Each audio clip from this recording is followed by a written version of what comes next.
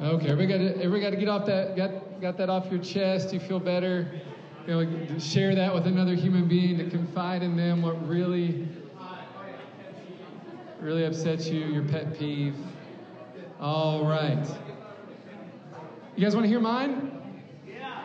So I didn't even, I've got a couple. Like, I'm not an angry guy, but I've got a couple things that get under my skin and get on my nerves, a couple of pet peeves. But I'll share one of them, though, for you guys, okay? And I did not even realize I had this pet peeve until I became a parent, until I became a father. And I discovered, and this is going to sound so obvious and dumb, but I discovered I don't like it when people put things in my drink, like my beverage. Like I'm at the dinner table, I got a drink. I don't like when people put their hands in my drink. Like, okay, I don't like when people throw food in my drink, stick something in my drink. You think that's not something you deal with on the day-to-day, but you've got little kids, you've got toddlers, and it happens. Derek says, I don't tolerate it in my house. Anyway, my kids would throw food, it'd land in my drink, they'd just stick their whole hand in my drink, and I did not realize how much I'm like, no, that's mine. Do not touch that. That's really gross. And especially now, I don't know, that's just something that, for some reason, it brought out the worst in me. I'm like, man, I can't stand this. I hate this. Don't do this. That's gross. That's a pet peeve of mine. So, talking about pet peeves, talking about things that annoy us, and some of y'all may have been more serious than annoyance. Like, you'd straight up say, I hate blank. I hate this. I hate that. And I had you talk about that because I want you to think about something that maybe you've not thought that deeply about before. What does God hate? Right? What's something that God hates? We may not think about God hating things, right? Because we think about God's loving, and He is, right? We think about, oh, God's a God of love. God is love, and that's absolutely true. He is. But also, God's not one-dimensional, right? He is a multifaceted emotional being like you. He experiences the full range of emotion like you. You are made in His image, so you are not more emotionally complex than God is, right? Does that make sense? So yes, God is love. Yes, God is merciful and slow to anger, but there's things that God hates. The Bible tells us about some of them. God hates evil. God hates injustice, right? Injustice. People causing other people to suffer. God is not about that, and He says, I hate that. But there's one more thing that He hates that's going to set up where we're going to focus tonight, where we're going tonight, and it's this. God hates pride. God hates pride. All throughout Scripture, man, you're going to see this repeat again and again and again and again, and we'll talk about why. Here's two quick verses, though, on it from the Proverbs. Proverbs 16:5, the Lord detests the proud. That's a strong word, detest. Can't stand the proud. Can't stand the proud. Proverbs 8:13 says, I hate, I there being the personification of wisdom or the wisdom of God, says, I hate pride and arrogance. And again and again and again throughout Scripture, we see that again, that God hates pride. He hates arrogance. Why is that? God doesn't want us to be proud and self-reliant. He wants us to be humble, right? He wants us to be humble. God hates pride and loves humility. What do I mean when I say pride? Because I know some of you guys grew up, man, pride's a good thing. And so what I don't mean by pride, I don't mean good self-esteem, a good self-concept, a healthy self-image, right? That kind of thing, that self-concept, because maybe you were raised to have that, man. Let's have good, healthy self-esteem. No, that's not what we're talking about with pride. Yeah, God does want you, right, to have good self-esteem. Biblical humility is not being all down in the dumps and depressed and I'm a lowly nobody with low self-esteem. No, it's having a biblical, healthy evaluation of yourself. That's not what we're talking about with pride. Pride, we're talking about an arrogance that is self-focused, self-centered. I don't need anybody, and namely, I don't need God.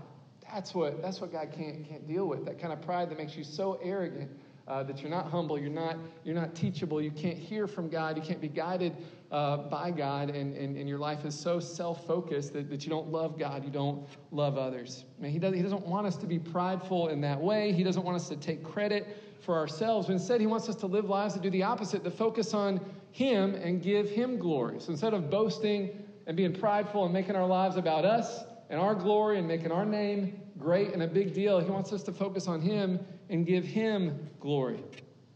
Think about it. God gives us so many things. God gives us salvation. God gives us freedom from sin. He gives us love and peace and blessings. He gives us a home forever in heaven with Him when this life is over, and we did nothing to earn it or deserve it. We didn't save ourselves. God did that. Amen? He saved us. He set us apart. He puts His Holy Spirit to work within us to make us more like Christ. He makes us righteous. He makes us holy. And all the glory for that, all the credit for that goes to him, right? That's not because of any good thing that we've done. He gets all the credit. He gets all the glory for that. And I want to ask this question to help us think about this before we get where we're going. Why does God want all the glory? Why does God want all the credit? Why does God want the focus to be on himself? Man, you could read that and think about that and think, man, does God have an ego problem? Right? What's the issue where God wants so much of the focus on himself? No, God does not have an ego problem, but we do. But we do. And this is to protect us from the worst parts of ourselves, to protect us from our pride, our arrogance, which is so easy for us to slip into. The Lord says, no, all the glory is going to go to me because, man, we tend to slip into thinking we're entitled or I deserve all this mercy, I deserve all this grace, I deserve all these blessings. God says, no, all the glory goes to me because I don't want you to start thinking that you somehow overcame sin on your own, right? That you somehow may have all these blessings because of your own goodness or you did everything right. I don't want you to mistakenly make a false God out of your own ability. Your own ability to do good and stop trusting me and me alone for salvation. And for that reason, God says, I'm not going to share the credit. I'm not going to share the glory because it's bad for us, right? It's for our good that he gets all the glory, all the credit for that, to help us remember where to turn to when we need peace, when we need grace, when we need to experience his love. We're not going to find it just deep down inside ourselves. We're only going to find it in him. You guys tracking with me? So God is not some giant egomaniac, right? That's like, I need all the attention on myself. He wants us to make a big deal about him because he's the only one that can actually help people. Think about it. If I make my whole life about making Matt Drain famous, right? If I try to be as popular as I can be and make my whole life about making me as big a deal as I can, and I draw a big crowd, at the end of the day, I can't help those people with the deep existential problems of life, right? Can I forgive their sins? No. Can I cure their depression? Can I give them everlasting peace, right? Can I save them, right, from being separated from God? No, right? So if I make the focus of my life me and making me popular and famous and a big deal, man, that's a big waste because all the people I'm going to attract, I can't actually help them, right?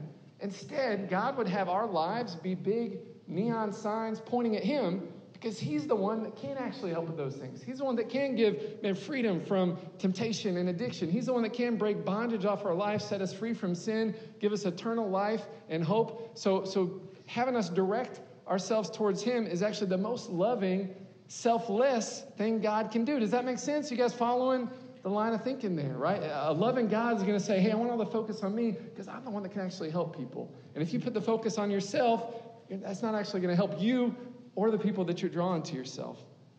God says, I don't want you to become prideful and self-absorbed because people are never going to find real peace or fulfillment only within themselves. And they're not going to find it in another human being or an object or an activity. They're only going to find ultimate satisfaction and joy in the Lord. And it's for that reason that God demands glory so that the people of the world know where they can find hope and salvation. So if your life is making a big deal about Jesus and giving glory to God, the people in your life, they know where they can turn to if they want to find the same peace that you have. If they want to know, hey, where'd he get that peace? Man, where'd she get that joy? If your life is glorifying Jesus, well, they're going to know exactly where to go. Yeah. The inverse, if I'm just boasting about me and I'm bragging about me and I'm making me a big deal, where does that direct people to? Just to me, and I can't help them, right? Not really, not in a meaningful, eternal way. So the Lord hates pride because it keeps people from humbling themselves and turning to him. But our culture, man, our culture is full of pride, right? Our culture is almost defined by pride. Our culture is one that lifts up the arrogant, the entitled, the self-righteous, the self-absorbed. It seems to favor those who boast and brag and make a big deal about themselves, right? Those are the people that rise to the top of the culture that are just boastful, bragging on themselves, look at me, self-promotion, right? These people rise to the top of this culture. But these people are not the ones the Lord chooses to use. These are not the people God chooses to use. These people are popular one day, but then they're forgotten the next, right? Y'all have been on social media long enough to see someone get their 15 minutes and then no one remembers them anymore. And these also are not the people, even though they may find some success and popularity in the culture, these are not the people God uses to make a lasting impact for his kingdom and for his glory. He's looking for humble people to do that with. So our series this semester has been called Influencers. right? And we've been going through the Old Testament looking at people of influence that God used for his kingdom and for his glory to see what we can learn from their lives so we can also be people that God can use, man, to bless the people around us, to lead and influence the people around us and draw them closer to Jesus. So we talked about Moses and Joshua, and last week Jackie talked about Ruth, and we've already learned a lot so far from all of their lives. If you missed any of those, hey, it's okay. We record all our messages. You can go back and listen to those on the Chi Alpha podcast and catch up, but you're also going to be able to just hang out tonight even if you missed them all. But tonight we're going to pick up right where we left off with Jackie's message about Ruth and at that same time in Israel's history. So this is the time of the judges. This is the time of the judges. And it's a dark time of moral chaos for Israel. Just a dark time where everyone's just doing whatever they want, right? Judges says that in that time, everyone just did what was right in their own eyes. Basically, people did whatever seemed right to them. They just did what they want. Does that sound like today? Right? Does that sound like 2022? Memphis, Tennessee? It does, right? Where people just kind of do what they want. And that causes a lot of moral chaos and darkness in the culture. And this is where we find ourselves, where we're going to pick up with tonight's message. Everyone just doing what they want. There's a desperate need for godly leadership. And that sets the stage for how the Lord's going to provide that leadership through the prophet Samuel. Samuel is going to be our focal person for tonight. And rather than having one main text, we're going to look at a series of verses that are going to span the life of Samuel and really highlight the idea for us of the importance of humility and leadership. So we said God hates pride, God opposes the prideful, but God loves humility, and he's drawn towards humility. And when he sees a humble heart, he says, that's a woman, that's a man that I can use, right? That I can speak to, that I can guide, direct, that I can bless because of their humility. So we're going to learn about the importance of humility, studying the life of Samuel. If you've got your Bibles, we're going to start in 1 Samuel chapter 1. The verses are going to be behind me, but you can follow along in your Bible as well. I'm going to pray, and then we'll jump here into 1 Samuel chapter 1. Father, again, thank you for the opportunity to be with my brothers and sisters in Christ tonight. Holy Spirit, I pray that you would help me to communicate, God, exactly what you want spoken and nothing else. God, would you prepare our hearts beforehand to receive your word? Make our hearts good soil for your word to implant in and grow a harvest of faith, a harvest of righteousness in each of us as you shape and mold us to be the men and women you want us to be for your glory. In Jesus' name, amen. Amen. So chapter 1 of 1 Samuel opens with the story of a woman named Hannah. Right? Hannah is, man, a really, really interesting biblical figure. As we read about Hannah, Hannah is married but cannot conceive. She's having trouble having a baby, and this really breaks her heart, really grieves her heart because she desperately, man, wants to have a baby, wants to give birth. And so she's grieved. She is crying out to God about this. God, man, help me, have mercy on me. I want to conceive. I want to be able to give birth.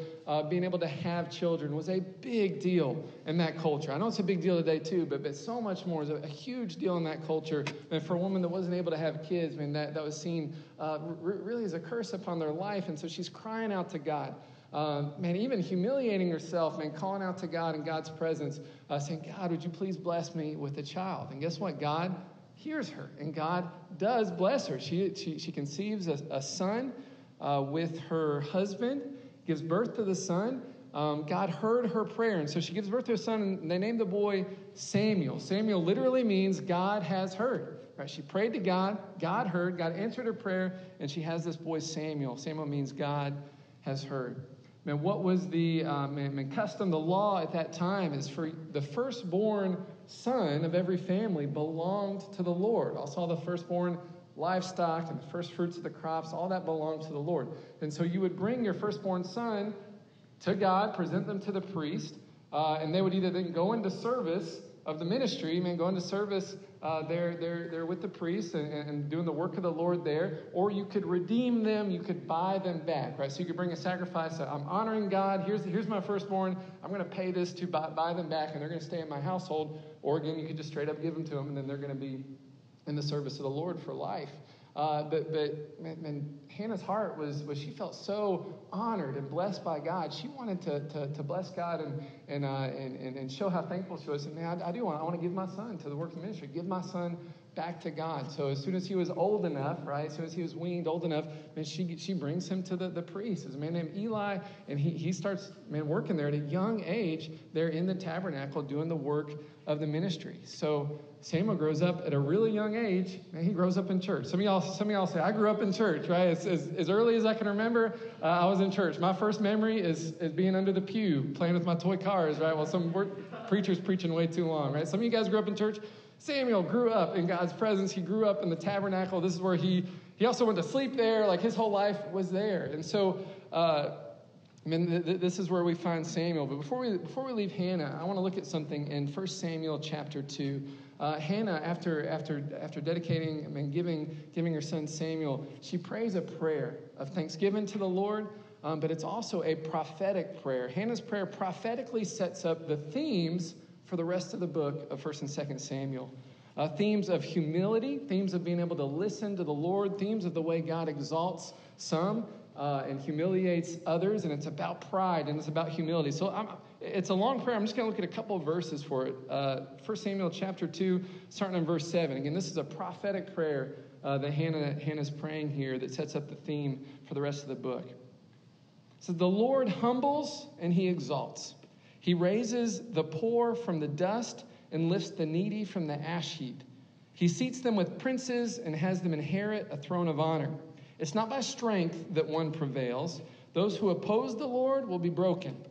He'll give power to his king and exalt the strength of his anointed one.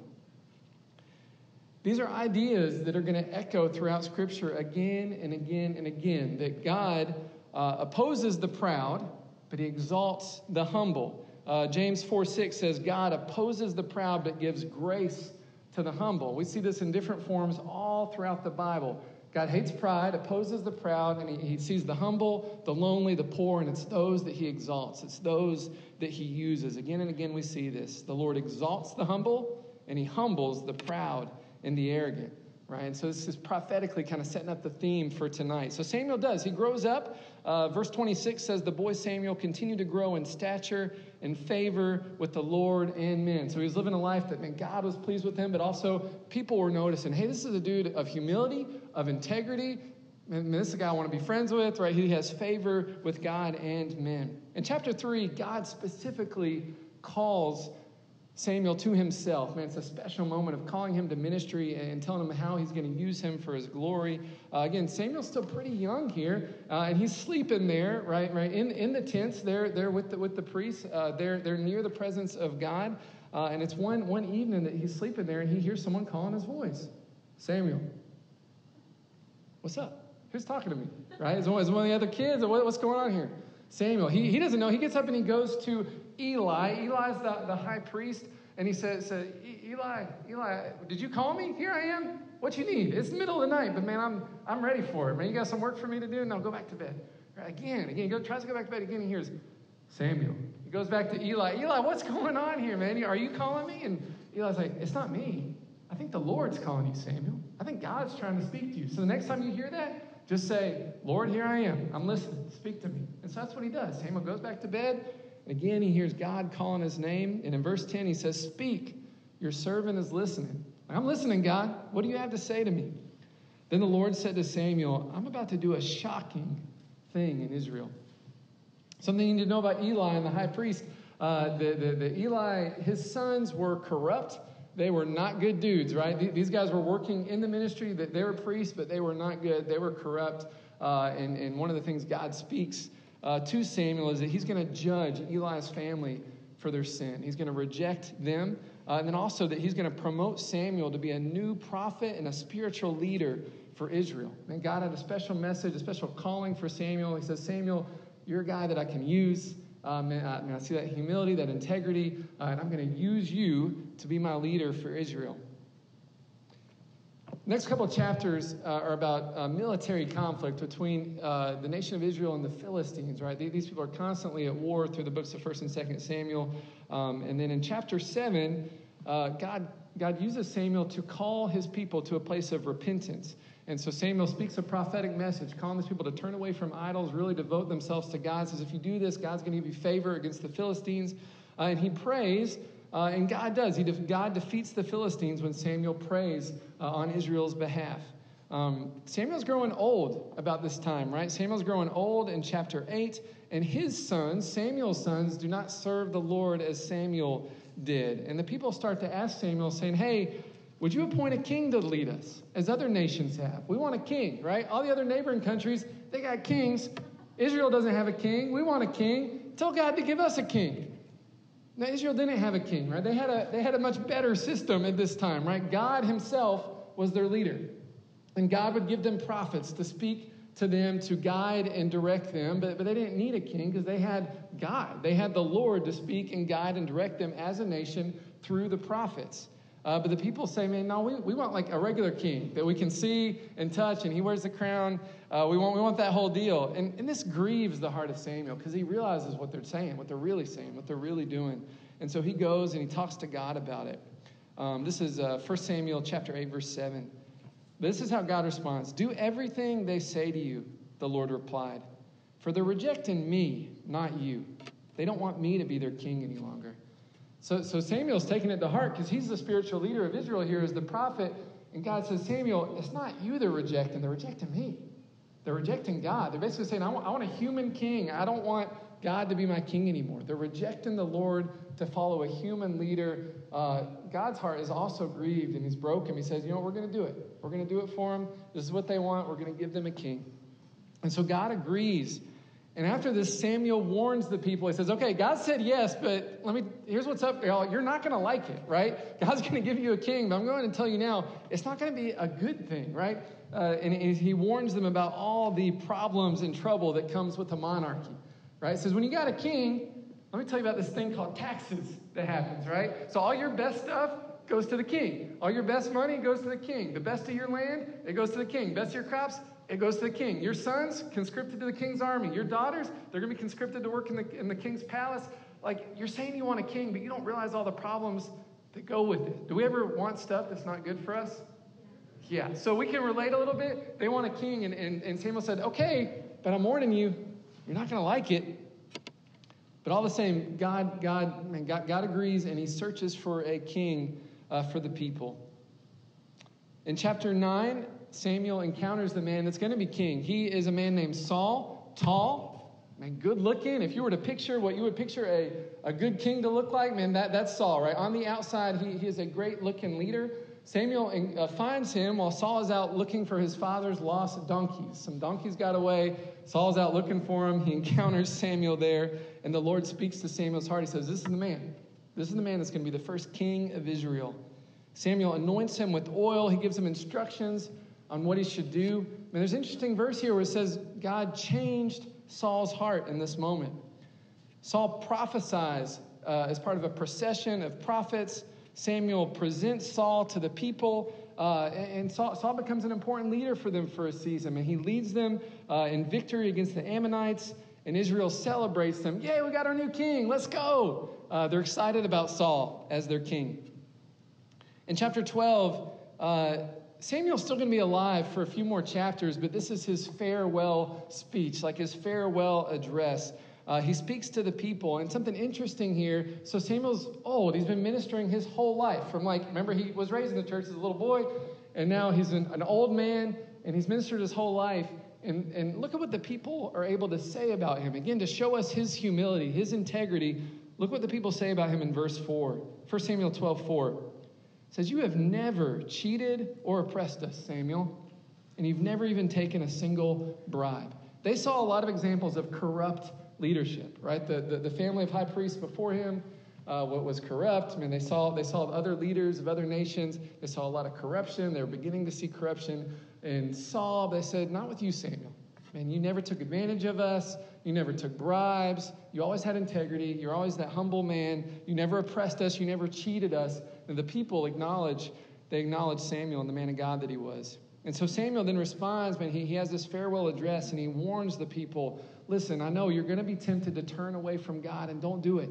Don't do it. Don't turn away from idols. Don't turn away to sin. Continue to pursue the Lord. This is verse 21, says, don't go back to worshiping worthless idols that can't help you or rescue you. They're totally useless. The Lord will not abandon his people because that would dishonor his great name. For it's pleased the Lord to make you his own people. Verse 23, as for me, I will certainly not sin against the Lord by ending my prayers for you, and I'll continue to teach you what is good and right. So we're talking about being a person of influence, talking about being a leader, one that influences others, is used by God in the lives of the people around you. And I think there's two huge things here. He says, even though I'm getting old, as long as I'm alive, I'm going to keep praying for you. I'm going to keep trying to teach you what's good and right. And a person that wants to be an influencer for God, we talked about this a little bit with Moses, is a person that's going to be praying for people, right? You're not going to have any influence over people you don't pray for, right? Because you can only influence people that you love, and if you love them, you're going to be praying for them. And Samuel says, I'm old, I know, I'm departing, right, pretty soon, but I'm going to keep praying for y'all, and I'm going to keep modeling for you guys what's right. I'm going to continue to use this position I have as an influencer to influence you guys in what is good and righteous. So I mentioned we're starting to see some corruption in Saul. On the outside, he seemed like a great leader, but in these next few chapters, we're going to see his downfall. In chapter 13, Samuel rebukes Saul because Saul sins greatly. They're about to go into battle. In his preparation from the battle, they're going to make an offering to God, a sacrifice to God. Saul gets impatient, though. He said, man, why should we wait for Samuel to make this offering? I'll just do it myself.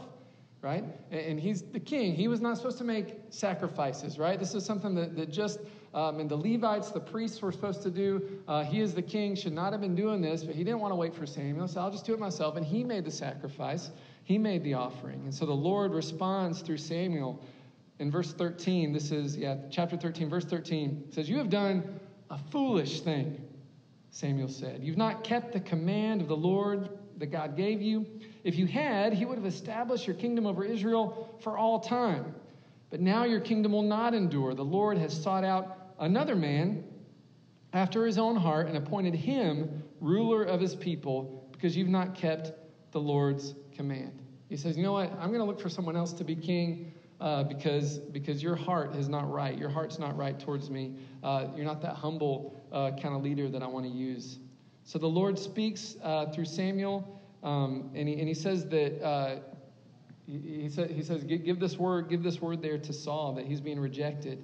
In chapter 15, man, Saul gets worse. You'd think this would be a wake-up call, like, oh, I messed up big time. I need to get it right. I need to be a better leader. But Saul doesn't learn from this. In fact, it gets worse. God speaks through Samuel to Saul that Saul needs to lead the Israelites into battle against the nation of the Amalekites. And in this battle, man, they're to completely destroy the Amalekites. The Amalekites were evil and wicked, and their existence was going to cause suffering in the world because of their wickedness and also lead Israel into sin and idolatry. And he says, man, I need you to go and wipe these people out. But Saul is incomplete in his obedience. He does not wipe them out completely. Instead, he allows his men to keep the livestock and the treasure from the battle as their spoils. And God says in that moment that he was grieved for ever making Saul his king. And so Samuel comes after the battle, right? And so the army has taken livestock and plunder and treasure as their spoils. And Samuel said, didn't God say to go ahead and wipe out all of it, right? Isn't that what God asked? This is verse 19. So this is 1 Samuel 15:19. And he asked him, why haven't you obeyed the Lord? Why did you rush for plunder and do what was evil in the Lord's sight? So part of arrogance and pride is an inability to admit when you're wrong, right? And Saul's got that big time. He just can't admit when he's wrong. He says, I did obey the Lord, Saul insisted. I carried out the mission he gave me. I brought back King Agag, and I destroyed everyone else. Then my troops brought the best of the sheep, goats, cattle, and plunder to sacrifice to the Lord your God in Gilgal. He said, I didn't wipe them out completely. We didn't keep the best of the stuff because that seemed like a waste, right? Just to destroy the best stuff. But it's all right because we're going to use it to make a sacrifice to God. See? We didn't obey God, but we're going to use it to make a sacrifice to God, so it's all right. Verse 22, Samuel replied, what is more pleasing to the Lord, your burnt offerings and sacrifices or your obedience to his voice? This is key. This is critical. Listen, obedience is better than sacrifice, and submission is better than offering the fat of rams. Rebellion is as sinful as witchcraft, and stubbornness as bad as worshiping idols. So because You've rejected the command of the Lord. He's rejected you as king. He says, Saul, you're done. You're done. This is too much. God wants obedience more than sacrifice. And it's the same from our lives as well. Man, if God's given us a clear command what to do, he would much rather us obey that command than make up excuses. So God, I didn't obey, but look, I have this better idea. Here's what I want to do instead. No, he says, obedience is better than sacrifice, better than you trying to make it up or make it right. God just wants you to obey. And when he speaks to you, when he guides you, when he directs you, when he gives you a command from his word, he wants you to obey that, not try to come up with a better way to do it, right? It's the pride in us that tries to come up with a better way or makes an excuse. There's like, God, is that really the best way? Or did God really say he wanted me to do that? And starts asking those questions. That's the pride. Humility says, yes, Lord. And whatever you want me to do. Yes, Lord, I'll obey. And so obedience is better than sacrifice. It's so huge for us to get deep down in us. But man, Saul, he didn't pass the test. He failed, and he's been rejected as king. Do you guys know who's next king? Saul's been rejected. Who's the next king? Yeah, the next king is this guy named David. And I'm not going to talk a lot about him because he's going to be next week, right? But the Lord leads Samuel to the house of a man named Jesse to anoint who's going to be the next king of Israel. Jesse's son David is not there when Samuel shows up because he's out in the field because he had a job as a what? A shepherd, right? So he's taking care of the sheep out in the field. He's been fighting off wolves and bears and lions, whatever tries to attack the sheep. Man, he's beating them down. Saying, get away from my sheep. I'm going to protect these sheep. He's maybe got his harp out there and he's writing songs. He's writing music to God. He's like the musician, poet, but also like the tough guy, warrior. David's got it all. And so he's out there, but he's not. When Samuel shows up at Jesse's house, he's out in the field doing his thing. And so Samuel's looking at the sons of Jesse and he's like, oh, is this one going to be the king? Or maybe this one's going to be the king? Verse 7, this is 1 Samuel, this is going to be verse 7 here. The Lord said to Samuel, don't judge by his appearance or height, for I have rejected him. This is one of David's brothers that Jesse's looking at saying, Samuel's looking at saying, I bet this one's going to be king. He said, no, don't judge by his appearance or height, for I've rejected him. The Lord doesn't see things the way you see them. People judge by outward appearance, but the Lord looks at the heart. Right? People judge by outward appearance. People try to size people up, put them in categories, or I can tell just by looking at you that you're this or that. It says God's not that way, right? He doesn't even look at the outside so much. He's looking at the heart. Is this a humble heart that I can use? Or is this a heart of integrity? Is this person going to be obedient and humble before me? Or is this a proud person? So that, again, we talk about this culture as one that promotes the prideful, the boastful, the self-promoters. The guy says, I can't do anything with that, right? And I'm looking for a humble heart. So the things that this world exalts and promotes, it's the opposite when God's looking for a leader. So it says, Samuel, don't judge by the outside. The Lord doesn't see things the way people see them. People judge by outward appearance. Does our culture judge by outward appearance? Puts so much emphasis on looks. God says, I'm not that way. I judge people by the heart. The Lord looks at the heart. So Samuel says, okay, Jesse, it's not any of these guys. Do you have any other sons? Yes, I've got a son named David. Brings him in. Of course, David is the choice to be king, and Samuel anoints David to be king. Again, we're going to talk more about David next time, but David ends up in Saul's courts as a musician. He fights Goliath, wins many victories. In chapter 25, Samuel dies. And all of Israel assembled to mourn for him, it says in verse 1. Man, the whole nation was grieved to lose Samuel because he's this mighty man of integrity, this humble prophet of God. The whole of Israel assembled to mourn from him. So what about us? What can we learn from all of this? The Lord was able to use Samuel because he was humble. And he rejected Saul because Saul was prideful and arrogant. So what about us? Are we humble or are we prideful and arrogant? Are we humble and relying on God, or are we arrogant and self-reliant, relying on ourselves? Do we obey the Lord and submit to him, or are we insecure and easily influenced by peer pressure and pride? Man, with Saul, yes, he was prideful, but he also was insecure and he gave into peer pressure. One of the excuses he gave as far as why he didn't destroy everything is he said, well, my men, they really wanted to keep the best stuff, right? And that peer pressure, that influence, even though he was the king, He was influenced by his army, his soldiers, and he gave in to what they wanted.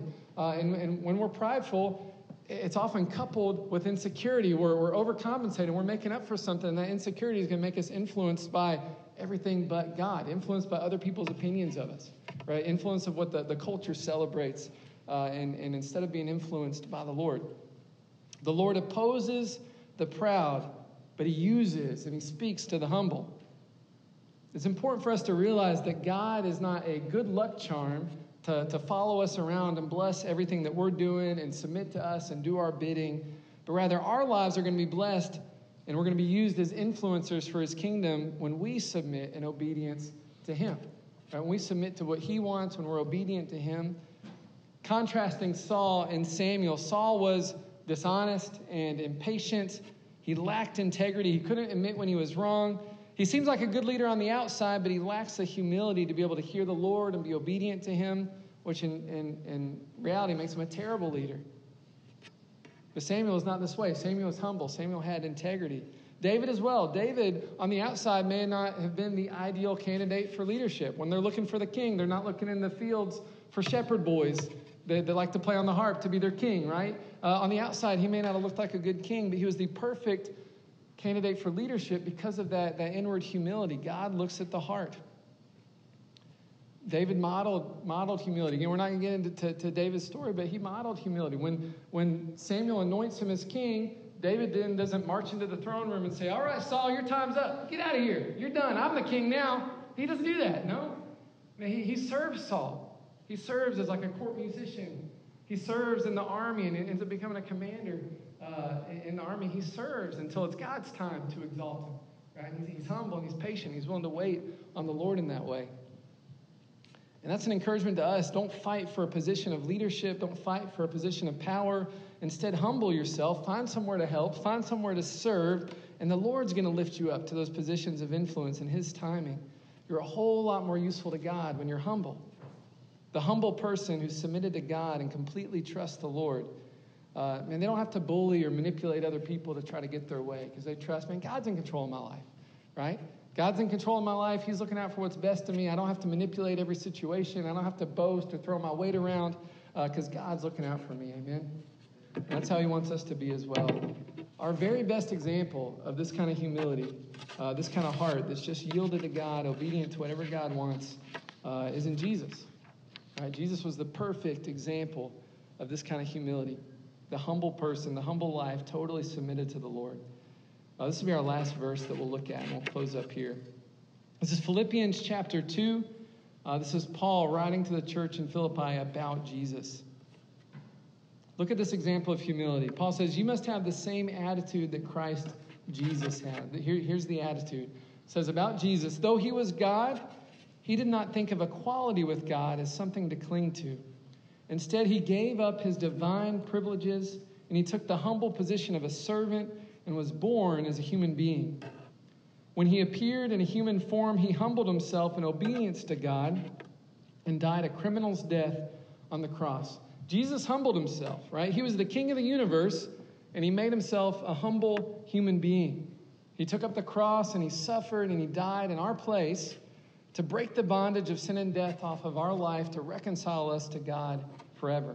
Verse 9 continues, therefore God elevated him to a place of highest honor and gave him the name above all other names. The name of Jesus, every knee should bow in heaven and on earth and under the earth.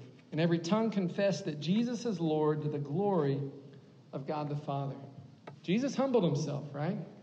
Jesus was God. He was entitled to everything that means, man, all the power, all the authority.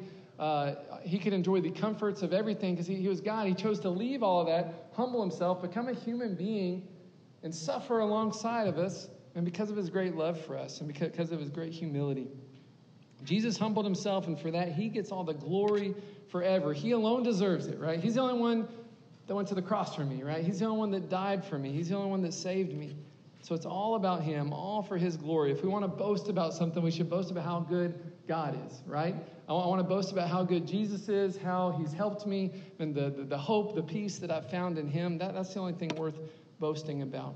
So I'm going to humble myself, knowing that without Jesus, I'm not anything. I'm not anything. I'll serve others in humility and make my life more about the needs of others than getting that top spot, that place of honor for myself. And I'm going to give God the glory that he deserves because he's the only answer, right? He's the only one that can help the people around us. I want my life to be a big neon sign just pointing people to Jesus, not pointing people to me because I can't help them. I know that God can, so I want to be humble and make my life point to him. The story of Samuel teaches us that the Lord rejects the proud, but he uses the humble to make a profound impact for his glory. Samuel was a literal kingmaker, right? You guys heard that term, kingmaker? This is someone that's such a huge influence. He literally, with God, God used him to choose the king for a whole nation, right? Talk about influence. That is a massive, massive amount of influence. And when you humble yourself, man, like Samuel, say, man, I'm going to be humble, I'm going to be obedient to God. God can use you to be a massive person of influence. Now, you may not anoint the next king of Memphis, right? Or, it's going to look different for you, but God will use you to be a prophetic voice to the people around you, to speak words of life to the people around you that draws them, out of lifestyles of self-destructive habits and behaviors and draws them into relationship with God. He wants to use you that way, right? He wants you to call out things and call other people into leadership positions. He wants you to be an influence to the people around you, your classmates, your friends, your family members, this campus, this city. He wants to use you that way, but the people he uses are humble people, not proud people. And so if there's any pride or arrogance, we're being honest in ourselves, say, man, there is a little bit of pride in me. And again, remember, when we're talking about pride, I don't mean like pride and humility that God wants you to have like low self-esteem or low self-concept. That's not what I mean by pride. I mean that arrogance. It's like nobody can tell me anything or I won't obey God. That's what he's wanting to crush and eliminate in us, right? He wants us to bring us to the place where we are totally dependent on him, totally relying on him. Say, God, bring me to that place of humility where I know that all my strength comes from you. It's not about me, and my life is just pointing to you and giving you glory. Amen. I'd love for us to pray that God would do that in our hearts. That he would create humility there. If humility doesn't come easy to us, and I don't know that it comes easy to anybody, but God would really help us there. Say, God, the places where I am prideful, and maybe it's just growing out of insecurity, or maybe it's feeling like, man, if I don't promote myself, nobody else will, or if I don't look out for number one, no one else will. But whatever's the root of that, and God wants to deal with that. He wants to minister to that. He wants us to make us into those people that would be humble and obedient to him, those people of integrity that he can use. Amen. Let's bow our heads. We're going to pray. Father, and we thank you for the example of Samuel, of his life. So much packed in the story that we can learn from, that we can emulate, God. And I pray that you would make us those humble people, those humble men and women of character. God, that we wouldn't be corrupted. God, we wouldn't take advantage of people, God, but we would be humble and make our lives about your glory, about seeking after you, about being obedient to you. That the people that come to us, God, you would make us signs that point them to Jesus. That we wouldn't waste our life trying to make our name famous, our name great. But instead, God, we would point to you. We'd point people where they can really find their hope, where they can really find life and joy and fulfillment. God, use us like you used Samuel. God, shape and mold our character. Make us the people you want us to be. Where there is pride, where there is arrogance, and man, that exists in all of us. Father God, would you remove that? Would you scrape that away? God, give us a soft and humble heart and ears that can hear you when you speak. You called Samuel. He said, here I am, Lord. I'm listening. Your servant's listening. I pray that we would have ears that can hear you as well, ears that are close to your heart. That when you speak, God, you would help us to be quick to obey whatever it is you ask us to do, that we'd be so close to you, God, we would hear the guidance and direction you have for our lives, the way that you want to use us to be an influence for your kingdom, for your glory, God. God, help us to hear you. Help us to listen closely to you. God, would you just remove every trace of pride and arrogance in my heart? God, I don't want it there. It's gross. And God, I know you oppose the proud, and I don't want you to oppose me. God, give me a humble heart, because we know it's the humble that you promote and use and exalt, God. God, help us to be humble before you. Keep us humble before you, reliant on you, dependent on you in every way, God. God, we love you. Jesus, be glorified in our lives. Father, I pray also that you would bless each of these students that are here tonight. God, I know there's a variety of different issues and struggles, and students are stressed and overwhelmed. When spring break can't come quick enough, and some of them are in the thick of real difficulty and real struggle. Holy Spirit, would you meet them in the middle of that? God, would you be a comfort to students tonight? God, would they sense your presence, your nearness? Would they sense your great peace? Jesus, you promise you give peace, but it's not peace like the world gives it. It is a real and lasting peace, a peace that remains. Say in Philippians 4, that's a peace that passes all understanding. It's a peace when it doesn't even make sense to have peace. That's the peace that you guard our hearts and minds with. Jesus, we need that. Jesus, guard our hearts and minds with your peace. Help us to rest in you, be fully dependent on you. Jesus, be glorified in our life. We love you, Lord. Amen. To God be the glory. Amen. All right. So, we will see you, some of you guys will see you Friday at Pizza and Theology in the second floor UC Senate Chamber to talk about the problem of pain and suffering and evil in the world and how we reconcile that with the goodness of God. Saturday, I saw many of you guys signed up to go and help with that food outreach there at Believe in Church Saturday morning. I'm so excited. That's going to be really, really great. I'm going to send that list to Pastor Michael in a little bit. Swiggy? We need to figure that out. So we'll look at that list. We'll see who has cars, and we'll try to figure that out. Yeah, great question. Great question. And so that'll be this Saturday. We're going to serve with that food outreach with Believing. Love you guys. Pray that you have a fantastic rest of your week.